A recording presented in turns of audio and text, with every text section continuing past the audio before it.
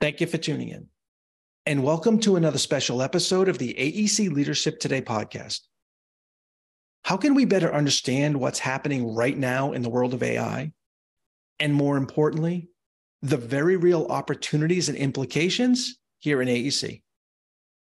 That's our topic for today with our return expert guest, Dr. Mehdi Nurbash, who catches us up on and helps to explain in very understandable terms the very real advances being made in both public and private settings. Listen in as we walk through what's changed over the past year and what may be coming over the next, what's behind ChatGPT and other similar programs, and how we should think about their use, how open AI differs from private AI, and how we can begin to better leverage our data for our own competitive advantage, and what separates leaders in firms in terms of their ability to succeed with advanced technology.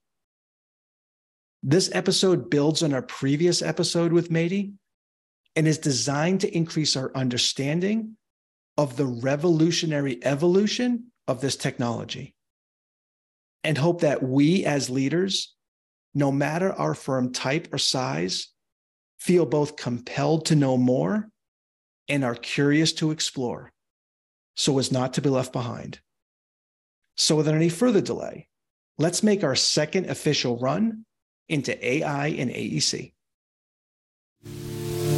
Welcome to AEC Leadership Today, the podcast designed exclusively for engineering, architecture, and construction industry leaders who want to stay relevant and effective. The show takes on the most pressing issues facing the AEC industry and was created to help you and your firm grow and prosper in the 21st century. The host of AEC Leadership Today is Pete Atherton, a professional engineer and former AEC principal and owner turned AEC coach and consultant. And now, take a break from your never-ending to-do list and welcome Peter Atherton.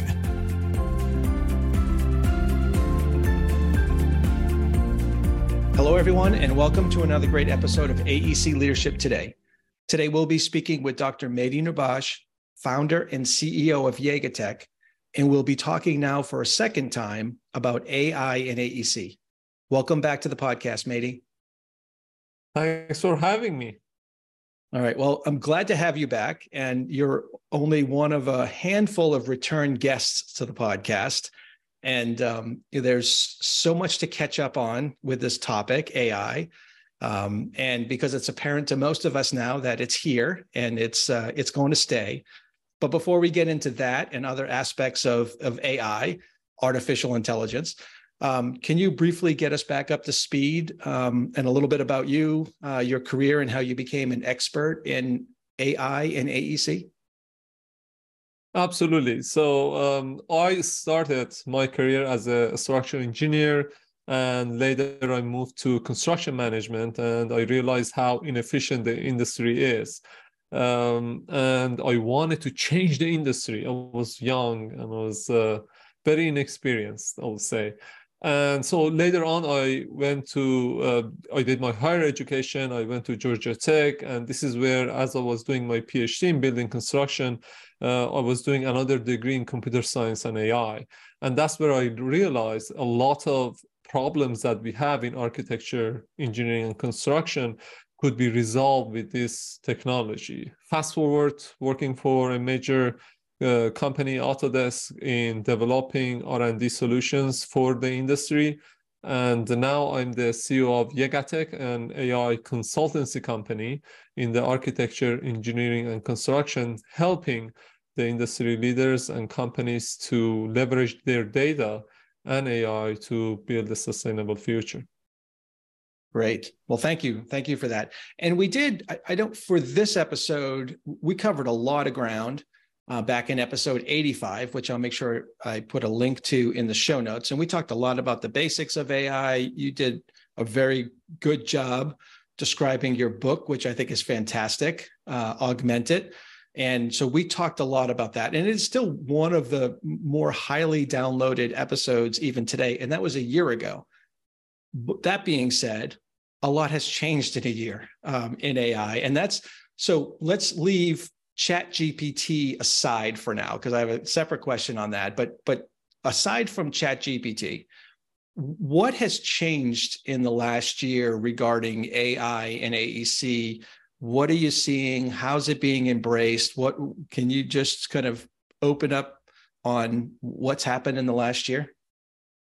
Yeah, absolutely. So I will say a lot has changed in the industry. I've been developing solutions over the past 10 years in the industry. And I will say the last year, so this was an unprecedented year in terms of how many forward-looking CEOs are investing more and more in like how they can leverage their data to differentiate themselves in the market. So what I see is happening right now is that companies that are investing their own data to improve efficiencies, to improve to get rid of some of the inefficiencies that they have, they can lower their bid and win more projects.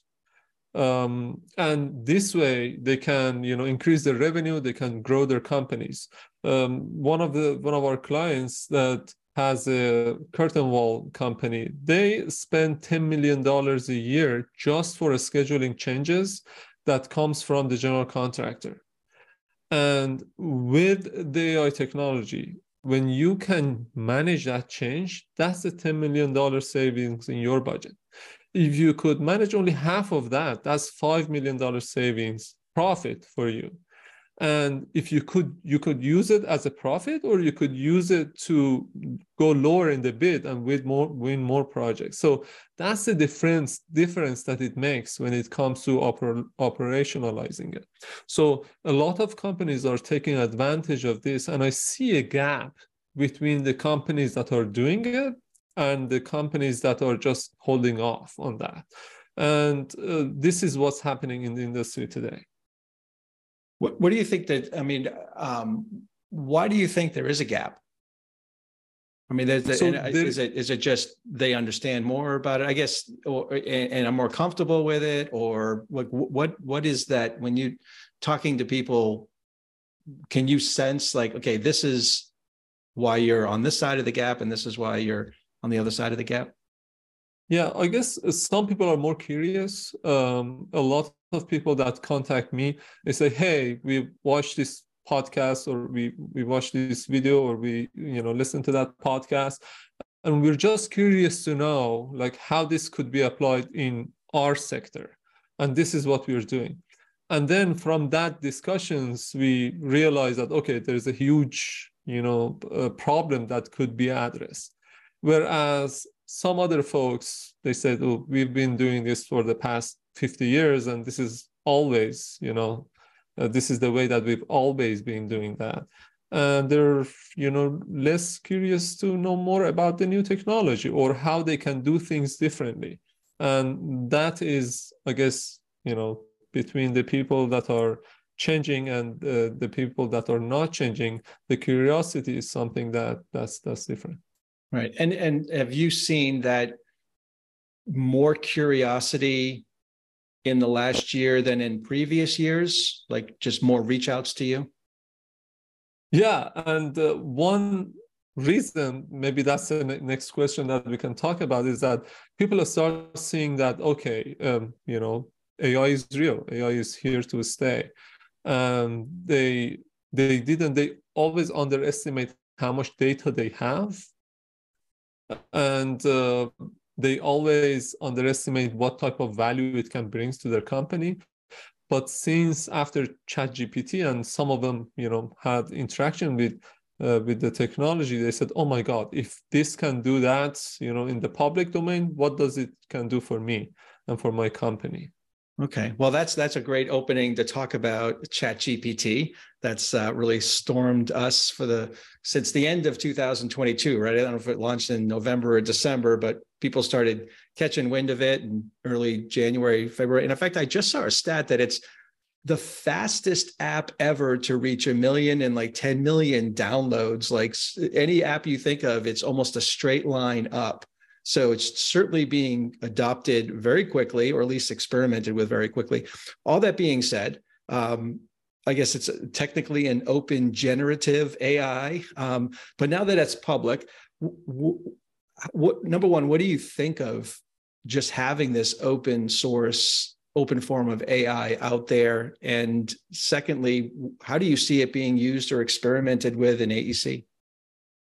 Yeah, so this has been a major breakthrough in the field of AI. If you look at the field of AI in general, for many years there was a slow progression in the field of AI, and in the past 10 years, because of the computing power, the huge computing power that cloud computing brought into the table, now we were able to train much bigger and better AI systems. And, the ChatGPT is a good example of that because, OpenAI, the company, they said, what if the computation was free? What if we had all the computing power in the world? And what if we had all the data in the world? And what can we do with that? So they started experimenting with that and creating a huge model that is very versatile, it's very capable, and it can do various different things. So when I was back in my school, when I was doing my PhD, the AI model that I created to detect the building materials and optimize the building for the material of the structure was really simple. It had maybe 40 inputs and a few outputs and very few parameters in that way. But something like ChatGPT today has 175 billion parameters. And this is huge because these models, you can interact with them as you're interacting with a human, because they have so many inputs and they're so capable that can, quickly give you realistic solutions and realistic text generated. And combining that, now going back to the question of what does that mean for the AEC industry today. So today you can combine that with, for instance, image rendering with DALL-E and say, hey, give me a bathroom design that is contemporary. And these two can work together to give you a rendering of a bathroom that used to take maybe 1 or 2 days if you want to draw it and render it, or you use a software to do that. And combining that with a 3D engine like Unity, you can start having a conversation with the AI system and saying, hey, draw or give me a 3D model of the building that looks like this or looks like that. So moving from 2D into 3D, and this could be very disruptive to the way that we create building models today. And the BIM could be just the output of such an engine. So for a lot of companies that are working on hourly basis, now instead of spending a week on coming up with the 3D model, you can do that in a matter of, I don't know, half a day maybe.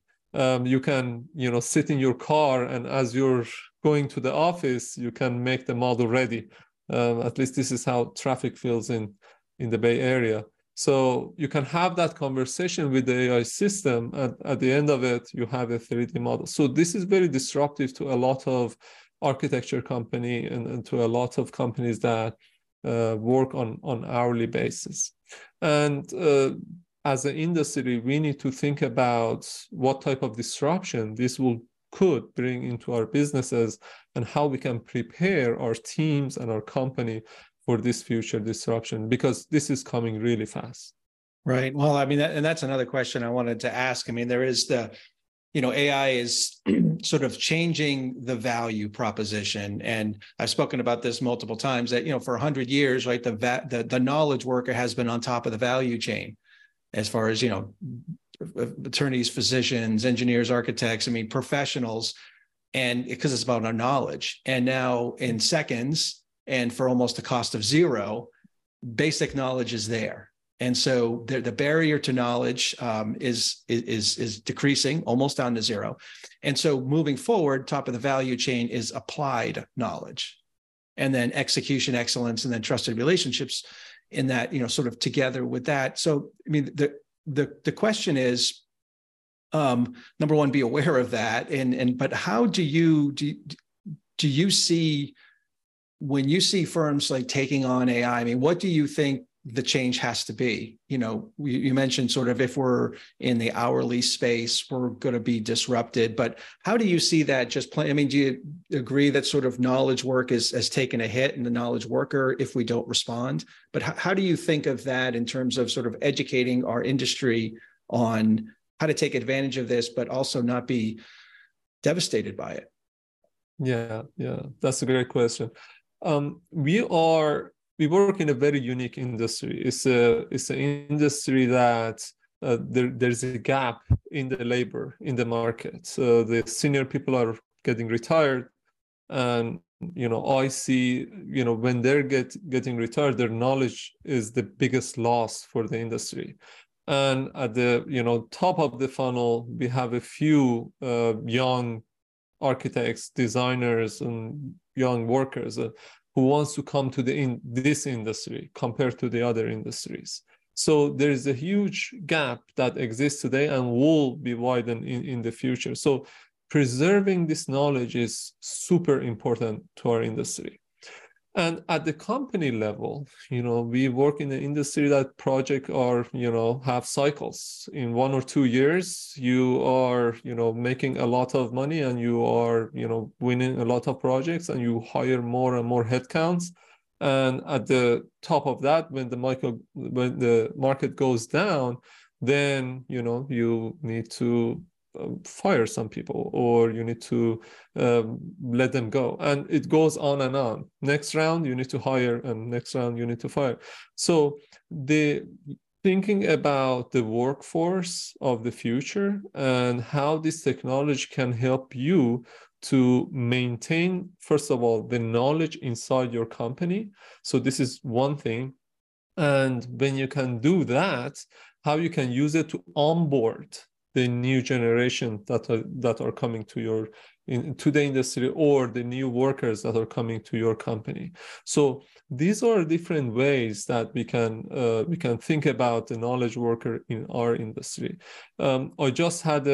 Yesterday I had a meeting with one of the major companies in Europe, and this is exactly was their problem, is that they had 400 architects, and because they were hitting a down cycle, they had to let go of half of their employees. And they said, look, if 2 years from now, we cannot hire these people.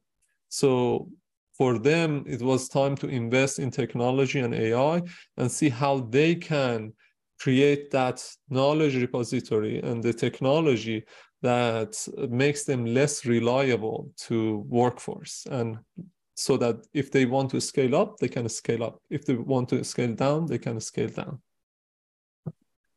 Thank you for that. And one thing I just want to be able to get your thoughts on too, with the open AI that's out there now, at least with the ChatGPT. I mean, I wanted to, I guess, maybe confirm my understandings. It's the universe of knowledge is up through 2021, and no one really knows how it comes up with the answers it does have, but it's limited. If whatever happened in 2022 is not in it yet, right? And certainly this year, 2023. So that's a limitation. We don't really know how it calculates and comes up with answers. And we know that some of them are wrong, because I've asked it questions that I know that I'm, very familiar with what the answer should be. And I look at it and say, well, it's pretty good, but it's 70%, 80% at best. But yet if I'm exploring it and asking some questions as the newly minted prompt engineer I'm trying to become, then I get an answer and I'm like, wow, that's incredible. I feel like I've learned a lot, but I'm not an expert, so I feel it's a lot. But when I ask it questions that I am a quote unquote expert on, or I know the answer to, I see its flaws and it's missing things. And then interesting enough, when I say, are you sure? Sometimes it comes back with the right answer immediately. And I'm like, what the heck? So anyway, I just wanted to talk about some of obviously there's huge power there, there's benefits, but I wanted to get your thoughts on that. And one of the reasons sort of drawing the conclusion or restating the conclusion of many others too, is that it's not about knowledge, it's about applied knowledge. Because if we're into basic knowledge or mediocre work, that's what's being done. the high-end stuff, we need that. But anyway, I wanted to just get your thoughts on that commentary, I guess, to see if it's in line with you as an expert in the industry. Yeah, absolutely. So think of ChatGPT as a proof of concept. So this is where we are at today. So the question was, is it possible to have these huge data sets coming from the internet and to be able to, train such a complex model? Is it possible? And the answer was yes, it is possible. Is it perfect? It's not even near, perfection. It's like a very junior intern, if you will, in an organization that's trying to learn things. But so this is where we are today.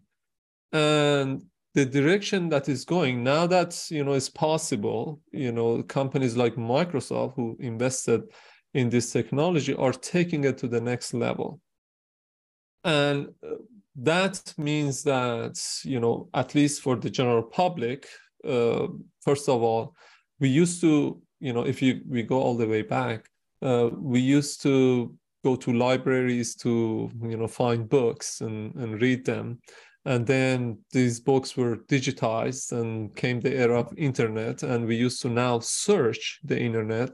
And, moving from 1 million websites to more than 1 billion websites today, this search engine became really important. Companies like Google and Microsoft. And we got to a point that because of the monetization and everything, when you need to find something really specific, you need to spend a lot of time going from, one page to another.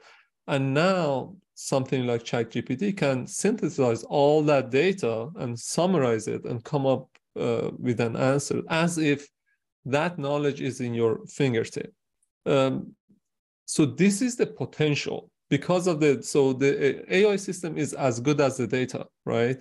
And the data is the snapshot of the world. So the data is something that gets obsolete over time. So sometimes people say, oh, we have like 50 years of data, but is it still valid? What's the quality of your data? So since the data is a snapshot of the world, the data that ChatGPT is already being trained on is already, obsolete in some ways. So what's going to happen in the future that companies like Microsoft or Google, they will come up with their own version of this, and they will retrain this over and over, maybe every week or every day or every hour. They have all the resources. So that becomes something that will be, available to everyone and could help us to get to the data, information, and knowledge that we need faster. So instead of us browsing things and spending a lot of time, we'll be able to find it right away. So in construction, if we can talk about construction for a minute, when I was working in construction sites, and I wrote an article on ENR about this, I was just waiting for the information to get to me so that I can consolidate it and make a decision. And today with this technology, if there are lots of if your data is structured, if you can train that on your ecosystem, then you will be able to quickly come up with the answers and do the thing that you want to do as a construction manager, rather than just waiting for data and information to come towards you. So the future is bright. Where we are today, right now, you see the ChatGPT with lots of flaws, but for me, I always look at it as this was just a proof of concept, and there's a lot to be done. Right, and I guess one more. I do want to talk about maybe the democratizing agent that this can be, and maybe how the impact on different size firms. But before, one of the moving from the sort of the category of search with Google and search engines to now the category of answer. There's the interesting discussion of, well, when we searched, we sort of saw a lot of things, and we can sort of critically think about things and look at sources and all that. And one of the concerns with the open AI is we get an answer and it's not attributed. we're not really sure. And if we just run with it, and again, knowing these early models can be wrong, or maybe later in they're biased. And is it going to stop us from thinking critically and strategically, or do you think it's best used as a start, that this is the output and now go back and get attributions and do the research before we move forward? And it gets us an answer, but we should not just run with that answer. And it gets us to the end line. Yeah, absolutely. Like any other human that we talk to, and any show or podcast that we listen to, we need to think critically about, well, was it the right thing, or was it? It's like an intern. It comes back with you with an answer. So it's up to you to check the math, not the math, but to check the work and see, okay, this was good. Or think about what are the metrics that in your mind you need to have to test the solution. And this is the same for all AI systems. All AI systems have a level of inaccuracy in them. They're not 100% accurate. So moving forward, you can think about, okay, is this the right answer or not? When we used to develop simulators for FEA, for finite element analysis, and we always used to check, so this is the AI simulation for the building structure, and this is the actual simulation for the building structure. And what's the difference? Is it within the tolerance that we can take or not? So going back to your question, it's gonna be always most of the time inaccurate, and that's the mindset that we need to have. And then we need to come up with a framework to check that. Why did you come up with this answer? Why not that? And this way we ensure that whatever we will consuming as information is accurate and up to date. Right. So on that, thank you for that. So now, this is available for free. A lot of the stuff is free, or there's going to be a subscription, and you don't have to hire a ton of people to at least get a basic level of knowledge, a basic answer that we have to vet, but we can get answers to very complex questions in seconds. And you think technology over time is democratizing, right? And that so it benefits the small, not just the large. But what do you, when you think of AI and AEC, how do you think of this in terms of different size firms? Do you think there's an advantage now to smaller firms, or do you think the advantage is for the biggest firms with the biggest tech budgets? How do you think of this opportunity in terms of firm size?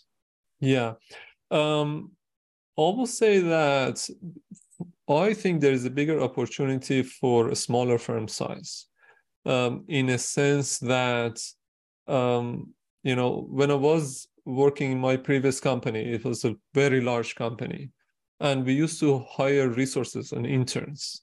And for us, because of a lot of redundancy that these big companies have, hiring an intern 1 or 2 doesn't make any difference. But for a smaller companies, hiring a few more headcounts without actually paying them, that's a huge deal.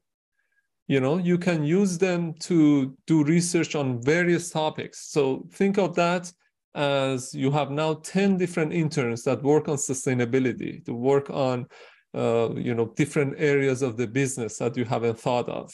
And these are the resources that are available to you for free, no charge. Of course, you need to check the responses they give.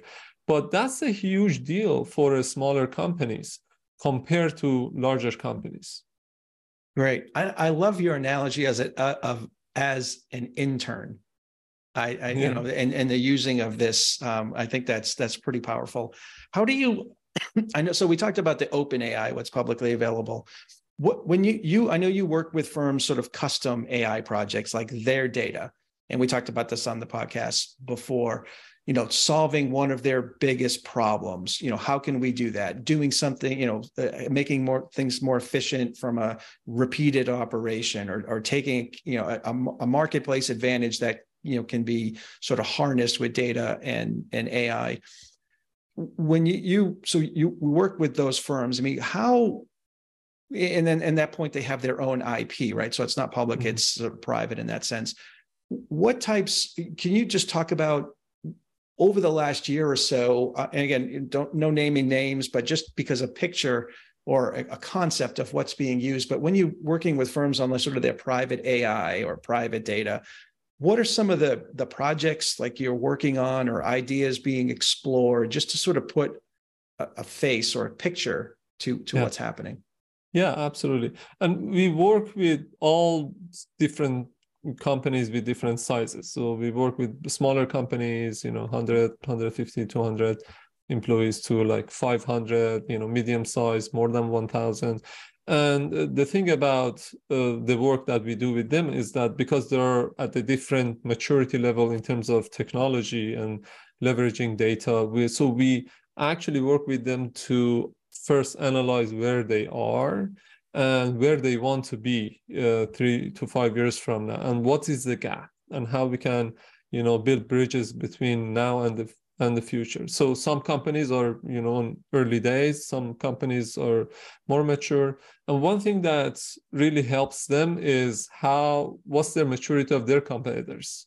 They often ask, why didn't we used to win this project, but we can't? Like, how come? What's going on?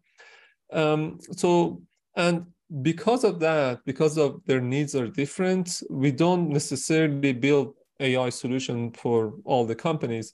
Give you one example. 2 weeks ago, one of our clients said, well, we used to have our own money to develop, this land, but now we want to go for institutional money.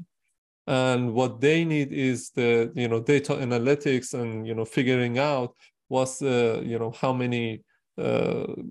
how many households are in this area, what is their income, what we offer, matches, in this area. And, talking about a lot of different data sources and different types of data analytics that they can use to prove the point that they're the right company and right fit. And because of that, they can raise the money.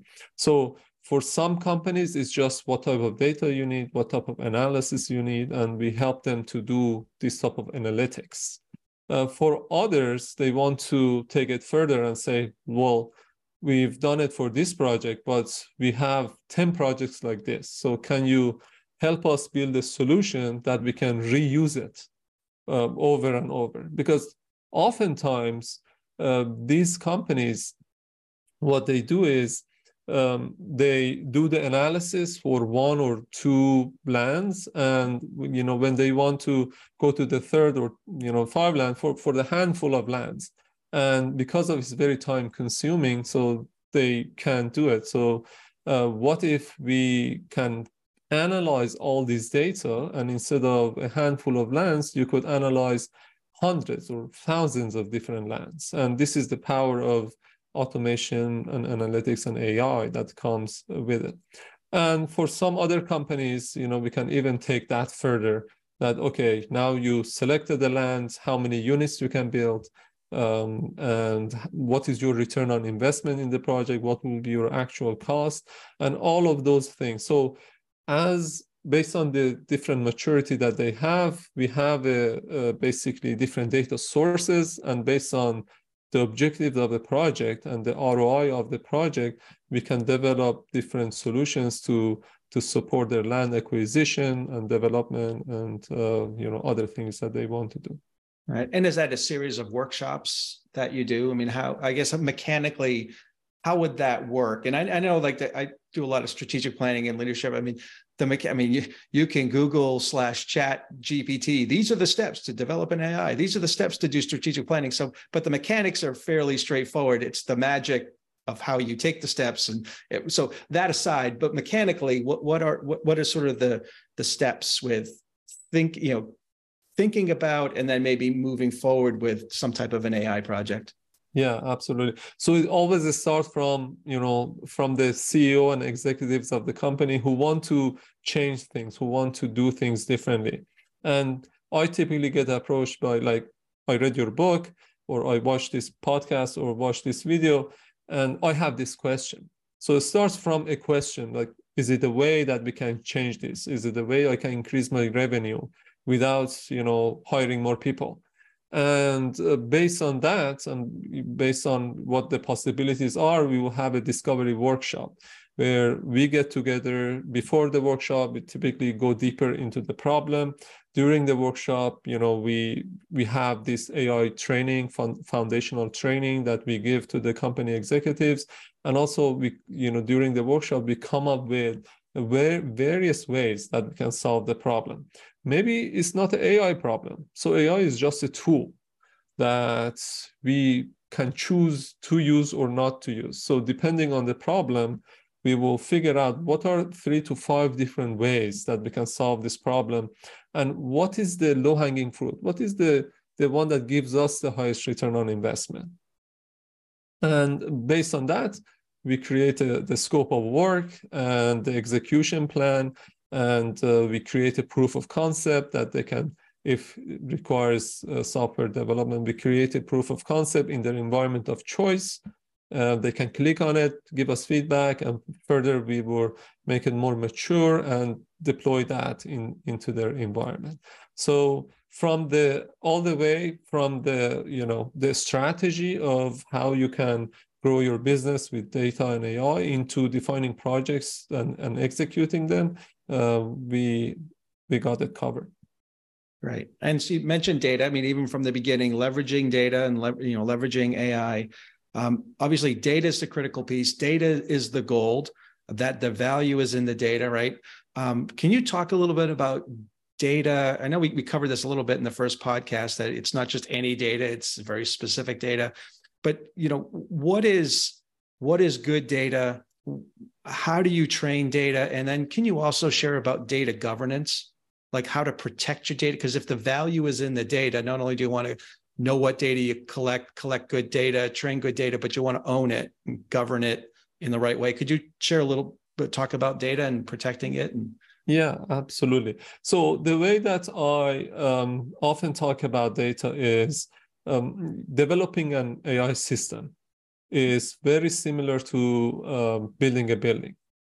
So to build a building, you need to have workers and also material to build the building. So the architect comes in, let's say this is the design, and then we'll figure out how many workers with what skills needed and what type of material needed to finish that design.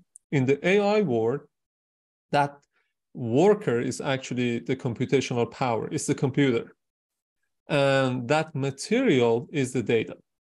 So if you want to build the AI system, you need to have 2 things. One is an architect of the system, which is the AI scientist, and you need to have computing power, and you need to have data. Depending on what type of material you have or what type of data you have, if that's limited, you can build maybe a smaller or bigger AI system. So in ChatGPT example, they had infinite computing, and they had everything is finite, but infinite data. And that's why they could create a massive, very, very versatile and very strong AI system that is very capable. So in terms of folks in design and construction, you got to think about what type of material or what type of data you have. Oftentimes, this material is just a mountain of everything. But you can't just have the mountain of everything. You need to find a way to purify it. You need to make bricks out of it. And in order to make a brick out of it, you need to find the processes to do that happen. You need to make it somewhere, maybe ship it to the site. And there are lots going on to make that something usable. And this is where most of the industry is today, that they have these mountains of, stuff. And for us, if we want to really make it usable, we need to get to that polished building material. And oftentimes what is missing is that process is not there. So the data governance comes up with processes and the manuals that people in the organization should follow in order to get the data in that mountain cleaned up, processed, and make it usable so that we can create these beautiful buildings for your company. And the data strategy is, okay, this is where we are today, and 3 years from now or 5 years from now, what type of data do we need? Or what type of material do we need? With what quality? Is it going to be the number one door in the world, or is it going to be like a typical door? Or the quality of data is very important, and that often is tied to the type of AI use case that you have. So, for instance, if you want to create maybe an AI system to detect PPE on sites, right? Whether the workers have helmet or not, or if somebody doesn't have a helmet, AI system can detect and tell the safety inspector to go check that part of the site. So once you define this use case, then you would know what type of data do you need. So these are photos and videos, and in what frequency you need it. So are you going to take that every hour, every minute, or every second? And how should you process that? And where should you place the cameras and all the things that goes into it? But just by having a pile of photos, you cannot, deliver such a solution. You need to have a strategy around it on how to capture it, how to clean it, how to process it. And not only you, the entire organization needs to do it with synergy. And that's where the governance comes in. Okay. And then last question on this, and then I want to kind of look to kind of close and with some other use cases. But what about owning your data, protecting your data if you're using it with third parties? Is that just a contracting thing, or do you get involved with like actually owning it so you own the IP? I mean, is there, I know it's still evolving from a legal, and that's one of those barriers. But anyway, any thoughts on that side of it, the protection? Yeah. So for us, a lot of companies that we work with, they own everything, and we don't. So we develop the solution for them. They own their data, they own the solution, and we go to the next company and we develop another solution for them. So it's very easy for us to work this way, because a lot of companies, believe it or not, a lot of companies have the same type of data, maybe captured from different cameras. And a lot of them think that these are very important, which they are in some sense.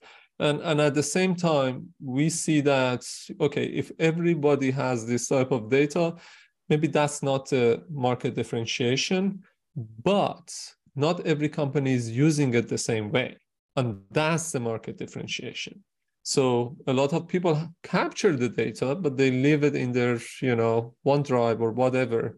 But some of the companies that are capturing it, leveraging it in a way that gives them, differentiation in the market, in a way that reduces their safety, reduces their inspection errors, reduces their, probability of getting sued in the future.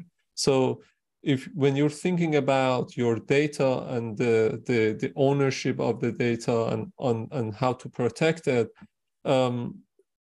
I guess the conversation should be more around, it's very important and you should protect it, but also the conversation should go around how we can leverage that in a way that not other companies in the market are doing it.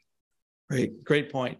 So I did want to actually just maybe a rapid fire, if you will, and talk through a bunch of use cases and almost like what comes to mind. And in some like hot topics in our industry, like environmental sustainability, climate change, optimizing buildings, land use, and we can go through, I'll list them all, like how to lower the cost of construction for affordable housing and all that. But if we just kind of go through like how maybe is AI being used? How do you, as an expert, how could you see it possibly being used? But when we think of things like environmental sustainability, whether that be energy use or carbon neutral, ideal materials, but environmental sustainability category, what are some opportunities for AI? Absolutely. So in terms of environmental sustainability, so as I mentioned in the book and probably in the previous episode, there are two types of AI systems. One type of AI system is when we try to model our knowledge into an AI system. Creating, optimization is one of them. So where we create an optimization agent that can optimize the building for energy usage. What type of material do I need to have the lowest embodied and operational carbon in this building? And go and search among these 100 different materials, which one are the best for this project. So this type of AI system are more on the optimization side. So you have multi-objectives. I want to reduce the cost, because also cost is very important in sustainability, while also reducing the environmental impact. And what's the balance in between? So this type of algorithm are like search and optimization. They create a space of all possibilities and search through that space to find the most optimum one for your usage. And in our case, we'll be finding the most relevant material based on where they are being sourced for a given building. Another types of AI systems are like machine learning or data-driven. So you need to give them a sort of data that they can look at and say, okay, this is the pattern that I see, and this is how we learn this pattern between the input and output. So these type of AI systems are really good for quickly simulating buildings for different purposes. So you can create, they call surrogate models. You can create a surrogate model for structure.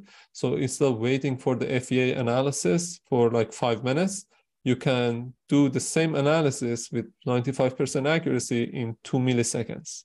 Or you can simulate or create a surrogate for energy simulation. So instead of waiting for 5 minutes to get the energy simulation results back, you can do that in milliseconds. But the power comes when you combine these two AI engines together, because one of them can quickly simulate the building and say, oh, this is really energy efficient, so in milliseconds. And the other one creates a massive number of buildings, so hundreds and thousands of different building types with different building materials. And because of this AI agent is so fast, you can create that in a very timely manner, and we will find you the best material in a very short period of time. So when we combine these AI systems together, we can create something that helps to bring down the carbon and energy of the building while meeting the costs and requirements of the project. Right. Well, and then, so thank you for that. Now there's this sort of impending opportunity with maybe commercial buildings, old offices that aren't being used, that may or may not go into debt, may have a new banking crisis because of commercial real estate. And then, but some thoughts that, wow, we have all these corporate parks that aren't being used. Maybe we should turn them into housing. How would we optimize building configurations? And, how, if that was an opportunity to maybe create housing out of something that was once corporate, well, how could AI, and this is your imagination, right? How could AI maybe be used to help consider that and figure out return on investment and possibilities? Yeah, so this type of AI, so I will, move towards more on the first type of AI when, we need to create a model that could quickly look into a lot of different scenarios. So we can, given the type of commercial buildings that we have, not all of them are compatible to be, converted into residential buildings, right? But we as human have those criteria based on the zoning and all the things considered. So we can create a model of that and say, now, instead of only looking at this one, building or tower here in this city, look for all the commercial buildings that's available and tell me that 3 top towers that are most relevant or more suitable for converting them into the residential buildings. And this way you can, invest in this type of buildings to convert them. So you can go faster and you can do a lot of analysis in a very short period of time by creating an AI system that knows a certain criteria and requirements needed to make that conversion happen. Great. All right. And what kind of the last of these rapid fires? I mean, there's obviously the cost of housing is so expensive, and there's a lot of reasons for that, right? But if we think of new construction, like modular, prefab, 3D printing, how is AI maybe being used, number one, in those fields? And is that the way to make things actually affordable? And I'd love to get your thoughts on that sort of challenge in our industry. Yeah, absolutely. So there are different ways that we can use AI in that. For modular, as an example, you can create the AI system that could. So one of the challenges that some of the fabricators have today is that the developer comes and tell them that, hey, how many units we can build in this land? They hire a design, consultancy, or they have their own design team to, tell the developers that, hey, 100 units is possible. And the developers oftentimes say, oh, can you make it 110? And they need to redo this. At the end of the day, they may or may not get the job, right? This is a huge inefficiency for the fabricators in the market. So how AI can help them? So we can create a configurator that could quickly, based on the type of land and the zoning and the requirements, that could quickly come up with different configuration of that building and say, okay, based on this land with this restriction and based on the constraints that this modular fabricator has, these are the number of units that we can build. This is the, the type of, and this is the design. And if the developer, likes that, they can go with it, or they not, they can move on to the next project.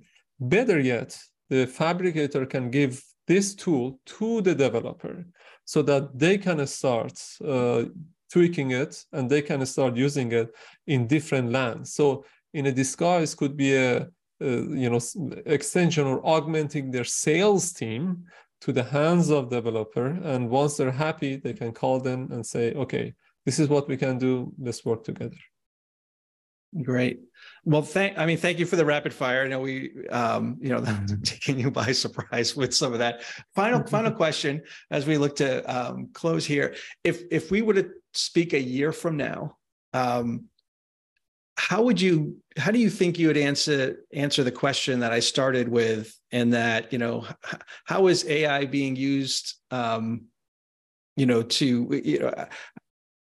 what's changed in AI over the past year?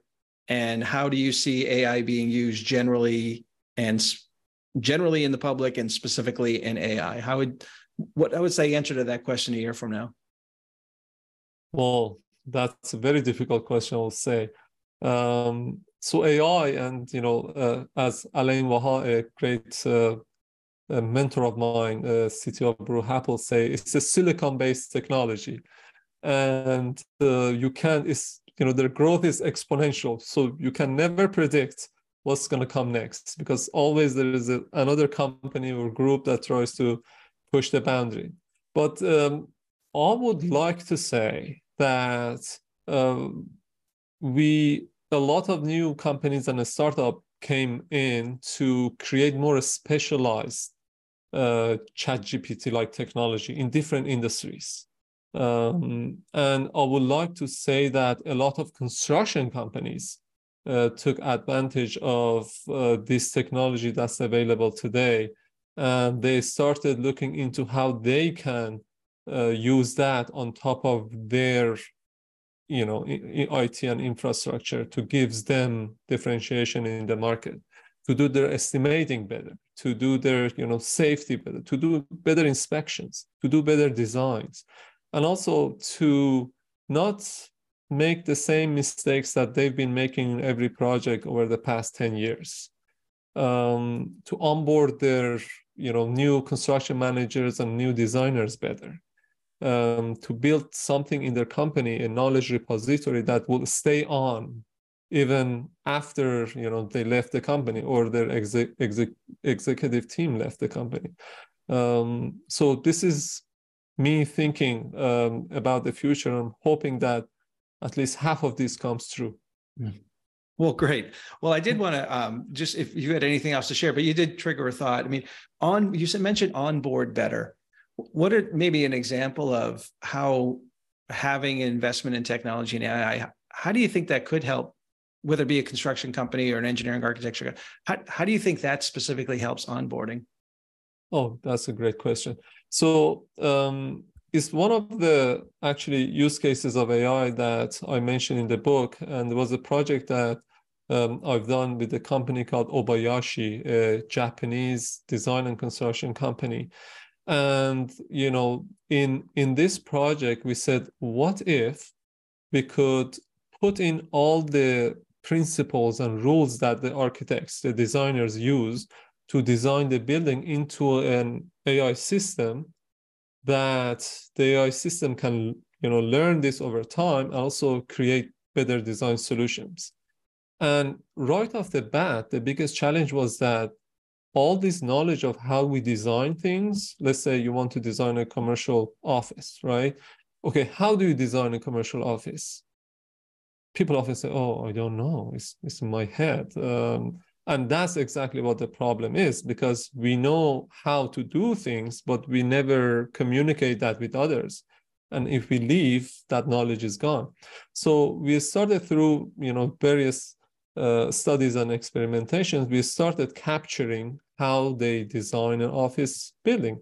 For instance, the external meeting room, the meeting room that you can bring people in, should be close to the door. The internal meeting room should be far away from the entrance, and all these kind of rules and logic that involved with it. And the AI system was able to capture all of these. And at the end of the project, we had like 60 different design principles that these architects are using in their office to design commercial buildings. And one of the feedback we got was that because of the way that, like, they said, okay, we design all the banks the same way. So basically the only thing that changes is the location, but the design is almost identical. And we can use these rules to automatically create or generate the next bank in a given location. So when the next person comes in, they have all these design principles in front of them that computationally is not in a document or a wiki. These are the design principles the computer system can understand, so that as it's generating solutions, it knows exactly where to place this room versus the other room. And as these people are leaving the company, their knowledge somehow is embedded inside the company. We did this for another design company for the steel structure. And the person who was super knowledgeable in the company, actually, before we start doing all the interviews and everything, he left the company. And the CEO was so mad and he was like, this is exactly the problem that I'm talking about, because now his knowledge is gone after 40 years of doing this in the company. Right. Well, thank you for that. Well, final, as we close, I mean, is there anything else that we haven't talked about that you would like to share or add that can either educate or encourage AEC leaders about AI? Absolutely. So one thing that I'd like to leave the listeners with is that if we go back maybe 40 years ago, that was a time for data modeling. So the tools that we had was CAD.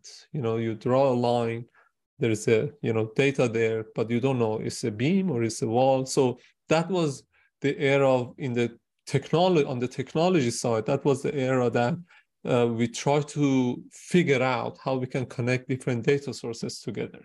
So that was the era of data modeling. Fast forward in 2000s or a little bit before that, became the era of information modeling. And this is a time that said, okay, instead of this line, this is a class of object called beam. And this is, how it connects to the rest of the building. So became the era of information modeling. And we still use BIM in the industry extensively and CAD in the industry extensively. And now is the era of knowledge modeling. It's the time that we, looking into different sources and types of knowledge and combine them together to make sense of something or to answer questions. And these examples like ChatGPT are able to synthesize the knowledge that exists on the internet and come up with answers and solutions. Like the era, both uncles were, engineers, and we had lots of drafters. As we moved from one era to another, there are lots of companies that went out of business because they didn't respond swiftly and quickly. And, a lot of new companies got created.